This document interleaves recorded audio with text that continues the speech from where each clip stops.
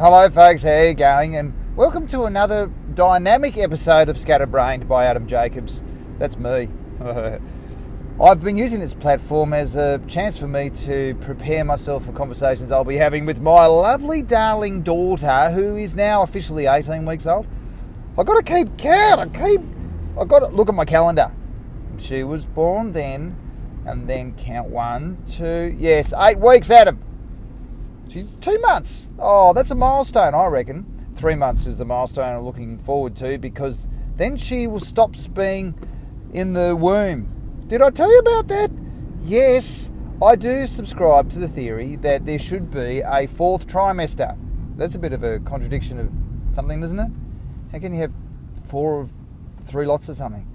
Oh, because it's 3 months. Ha ha!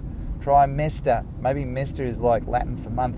Wow, Adam, you've really worked it all out there, haven't you, mate? Anyway, the 4th trimester, because that's what they say. They say that the human brain evolved to such a size whereby we had to give birth earlier, otherwise we wouldn't fit through all the lady parts on the way out. So we get born earlier, and then we're a lot more vulnerable. We're very vulnerable for the first 3 months, and we're all over the place too with our cycles. We sleep for 4 hours, and then we want to eat, and then we poo whenever we want to poo, and then we do special kind of poos, and then later on we do proper poos. So now she's just starting to realise that, okay, when it's night time, I can sleep for a little bit longer if I want to. Only if I want to. Anyway, she's gorgeous, and I love her very much. And I've stood aside of a lot of other things in life at the moment. I've turned the knob back, and I've gone, right, no, I want to be at home. I want to be at home with my loves. And that's the thing that I'm talking about today, because she's going to come to me and she's going to say, Dad, I've got a dream. I've got a dream, I want to chase it. I said, we all have love, we do, but don't forget the rest of your life. And see, I'm going to give her this piece of advice because I think I'm a bit guilty of that. I have been anyway, but not anymore, and I have her to thank me for that. Yeah. And I did a podcast with my friend of mine, Tim, recently, and we do one called Off Topic, where we look at the fringes of what's happening and the big picture issues in the world today, and we sort of try and ask the question, what's really going on? What else is the contributing factor? Does Donald Trump pack his own bags when he goes on Air Force One? Does Malcolm Turnbull have a coffee machine at home? Does the Australian Secret Service know how to still have to do drive-bys of Julia Gillard's place in Altona. I'm not good with suburb names, which is a weird deficiency, isn't it? It's a very weird deficiency there. So, but anyway, Tim and I were talking about, because he's one of those dream pursuer type people. I got the dream, And we all are, essentially. We've all got things that we want to do. And I remember referring to him, I said to him, I've got lots of distractions in my life at the moment, and one of them is my little bubs. And then I realised, no, that's not what I feel. I don't feel like they're a distraction, and that's what I'll be telling her. I say, look, love, sometimes you think that all the other things in life, like you've got to go and get a job and you've got to do everything, hopefully your job is your dream. And if you follow some of my advice that I gave earlier in the earlier podcasts, then if you stay with something, if you are connected to the world in which your ambition is associated somehow, then you'll find a place for yourself within that world. I honestly believe that. I really honestly do. I'm still doing that. And maybe I am actually there now, and that's the thing that I'm making the point about of the necessaries. It's not about just achieving some fixed one-dimensional objective in life. It's very hard to define what those things are anyway. Like, I want to be a painter. Well, there's a good chance you're going to have to be a marketer, and you're going to have to know a little bit about the internet. You're going to have to be a bit of a photographer as well. You know, like, there's lots of other things you're probably going to have to be quite good at, especially today, the way the world is today. And why wouldn't you be? Because I tell you what, if you can be in the control of as much of it as you possibly can, the better it is for you. If you can build your own website, if you can be in the front end of your own social media, whatever platform, which drives me crazy. I tell you what, I've stepped back, talking about stepping back from things, I've stepped back from Facebook. Oh my God, for jeeps. And it feels good. It does feel good. I will be back doing it again soon, I think, because I'm starting a new comedy room with my mate Terry North. He's a top bloke. Now, it's called Comedy at the Elephant and Wheelbarrow in the city, corner of Burke Street and somewhere, Melbourne. So I'll say, look, love, don't try and separate all the different things in your life. For instance, I need you. Not only because my heart just is yours, it's your little finger. Look at your little finger. I'm wrapped around it, sweetheart. Not only because of that, but because I need you, because it makes my life be more life. I get more life in life. That's what all the things in life are. It's all about. It's a big picture. It's every little thing working together, even the things you don't like. Like getting up early out of bed, and driving in the car, and stuck in the traffic, and having to deal with little minor suggestions, hints, suspicions of road rage. Not even explicit road rage, just a look, just a hairy eyeball, just a dude with a fuzzy eyebrow staring down his rear vision mirror straight at you, thinking, is he having a go? Is that dude want to go? That's what I'm talking about. It's this tension constantly present, unable to be avoided. Even that small interaction does something to inform your journey and makes up the picture of who you are. Now, as far as my little girl's concerned, and that's what I'll tell her, I'll say, I am a more engaged and interesting and responsive person, which helps me in all sorts of parts of life, even the creative things, and which all life is really is a creation. It's all because of you, sweetheart, I'll say, and I couldn't imagine going back. There was nothing before you. That's what it feels like. It's not true. There's always something before. That's the nature of the universe and time, you know. There's always process. But I won't get into it except to say that, unfortunately, due to the Big Bang happened and started a thing called time. Before that, we don't even know if time existed. That is weird. When you think about it, that's weird. Started time, and because the universe is constantly seeking balance, that's why it's rejecting itself all the time. Everything's moving away from itself. Some things are moving towards other things because they're attracted to each other in different ways, and then other things are moving apart. And the reason why that is because it's seeking correction, because the universe is not perfect. There's instability in the fundamental instability, which we call quantum mechanics. So the universe is constantly seeking correction, and that's why time exists, and that's why we are constantly moving and changing and evolving, because we are committed to process. And that's really all the Big Bang was just God with a starting pistol, getting matter and Well, getting process, this concept known as process, at the starting line and then saying, right, you ready? On your marks, get set, big bang! Of course, it could have been God pulling the starter's pistol. Why not? There's no one can say otherwise. It may not have been too, of course. Though, mind you, the universe is consciousness, really, when you think about it. It's pure consciousness because it has purpose. It exists with purpose. And that is why we're made in the likeness of it. Because we are conscious.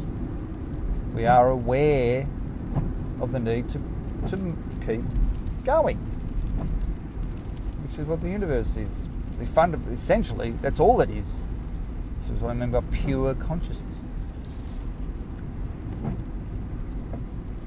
And the easiest way to understand that is to try and answer the question, well, prove that it isn't pure consciousness.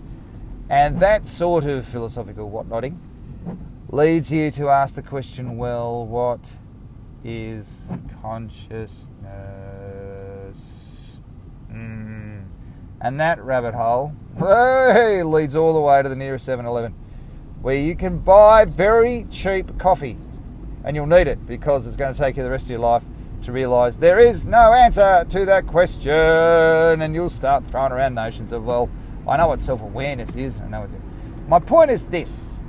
I will say to my lovely, darling, sweetie, heart, daughter, Aoife Daisy Jacobs, accept all the things in your life as being really a part of your story, a part of your fueling the fire of your response to the universe. Eh? And I'll say, look her square in the face, and I'll say, sweetheart, if it wasn't for you, I would be just a shadow of what I am now, and I couldn't even think about not loving you with every fibre of my being, is what I'll say to her. And in doing so, in doing so, sweetheart, I get some benefits. I do. I get some benefits. I feel like I belong, sweetheart, I'll say.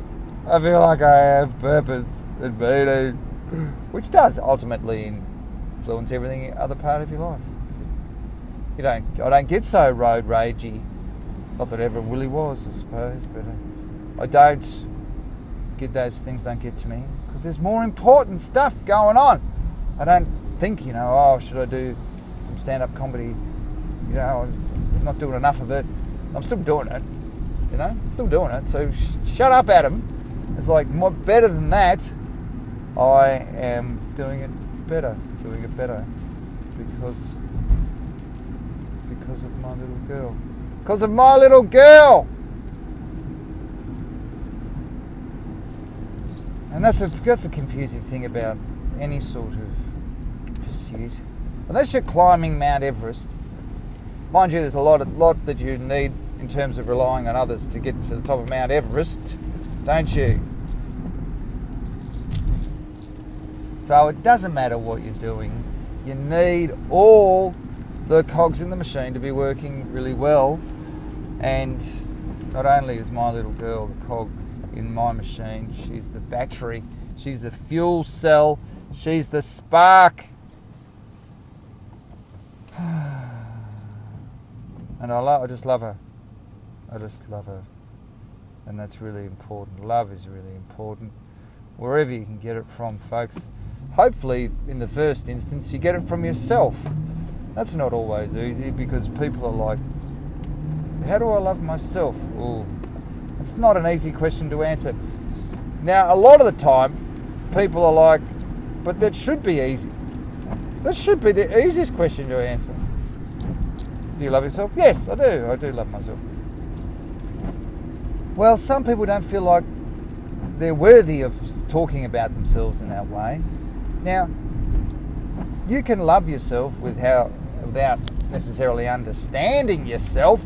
This is another little conversation I'll have with my darling daughter, Aoife Daisy Jacobs. I say loving yourself is not about ego pumping.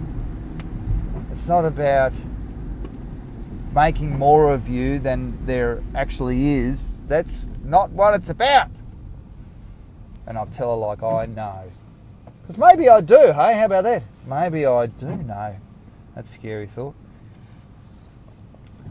I'll tell her loving yourself is not about bigging yourself up, getting the bigs on inside your own little lunchbox. Loving yourself is about accepting in the first instance that you are the most interesting person you will ever know. That's another thing people struggle with, is going like, yeah, but what about that guy who won the Nobel Prize? What about my doctor who did my knee replacement? He knows more than I know. It's not what I'm talking about. It's not about knowledge. It's about confusion. It's about the inability for you to comprehend in any efficient manner. That's what makes something interesting, doesn't it? You look out on top of a mountain at the view. It takes you a moment to take it all in, and I tell you what, you're missing some details. There's a little valleys and rivers and groves and soaring eagles and all sorts of things that you're not seeing because it's all too much, because the picture is unable to be conceived easily in the first instance, and it will take you a lifetime possibly to fully understand it. And that's why Monet kept painting his garden. That's why those lilies were front and centre of everything he did, because he knew that he was missing something, and that his inability to conceive it as a whole was the reason why he pursued the understanding of it. And that's what makes you lovable, because you are worthy of the attention that a explorer is able to give. Be the explorer of yourself and understand and accept that what makes you interesting and lovable is the fact that you are really unable to be fully understood. That you are incomprehensible. That you will learn something tomorrow that you didn't know today that may possibly changes your whole perspective on the world. I'll say to her, this is what I'll say to my little Daisy. I'll say, little Aoife Daisy Jacobs, listen to me, sweethearts. You will never fully understand who you are unless you resign yourself to finishing the fight for it to be interesting. Unless you think, right, that's it. No, I don't want to learn anymore. I've had enough. That's a sad day when that happens. But as long as you're still the explorer, sweetheart, I'll tell her, as long as you're the explorer, you will always be lovable, because you'll always be the unknown to yourself. So I encourage all of you to go and get yourself involved in something that exposes just how little you know about stuff. It's not hard to do. There's lots of things out there. And become a master of that thing. And in the mastery of that thing, realise that you will never completely understand it. Masters don't... The word master doesn't mean that the person doesn't keep learning or growing or developing. People don't get to black belt in karate or jiu-jitsu or wherever and then go, right, that's it. I've made it. I don't have to practice anymore. I have to train. I don't have to put myself into competitions or find new challenges to fight against, to spar against anymore. I don't have to do that because I've got the black belt. I've got it. There's nothing else that possibly I could learn or know beyond what I understand right now. Well, see, that doesn't happen, does it? No, they keep practicing, they keep challenging themselves, they look outside of their sphere of understanding, try and challenge themselves and expose themselves to the unknown, because we never can know it all, and that's what makes us interesting. That's why we love the babies so much. The babies are so ignorant. They are. And we go, oh, I've got to love the baby. Because they don't know. They don't know how much they don't know yet, which in its own sense is a sort of purity of thought that is very envious. It's hasn't got anything to do with anything to do with ego or all that sort of stuff. It's just purely survival. It's almost pure consciousness. Almost pure consciousness. Little babies are the representation of the universe on Earth. That's what I'll tell her. These are catchphrases that I'm going to print onto T-shirts for my little Aoife Daisy Jacobs to wear around the backyard playing with the dog, throwing the tennis ball, which is pointless because he's a greyhound and they don't retrieve. Don't throw tennis balls for greyhounds. That's another good catchphrase. I'll stick that on a T-shirt. 2, don't throw tennis balls for greyhounds. They won't retrieve. They'll pounce on it like a cat. They will, like a giant cat. And then they'll look at it and they'll chew it. And then they'll turn around and come back to you. And then you'll be like, now I have to walk over there and get the tennis ball for myself. And the greyhound will be like, yeah, mate, that's right, yeah. Well, you know, after all, you are the one who threw it over there. And then you'll go, fair enough. Fair enough. So, you know, it's put the other people in your life. Learn something new. Understand that you have to make the picture rich with facts and confusions, and other people really, really important. And I feel that more now at 45 than I have ever done. And I have my lovely Aoife Daisy Jacobs, who has changed my life forever, to thank. And she slept very well last night. And I think that's all I really wanted to say. Thank you very much for listening. My name's Adam Jacobs, and there will be a comedy room again starting, featuring me and Terry North. The Elephant and Wheelbarrow. The first one's going to be on September the 13th, 2018. That is Melbourne CBD on Bourke Street. See you there. Bye.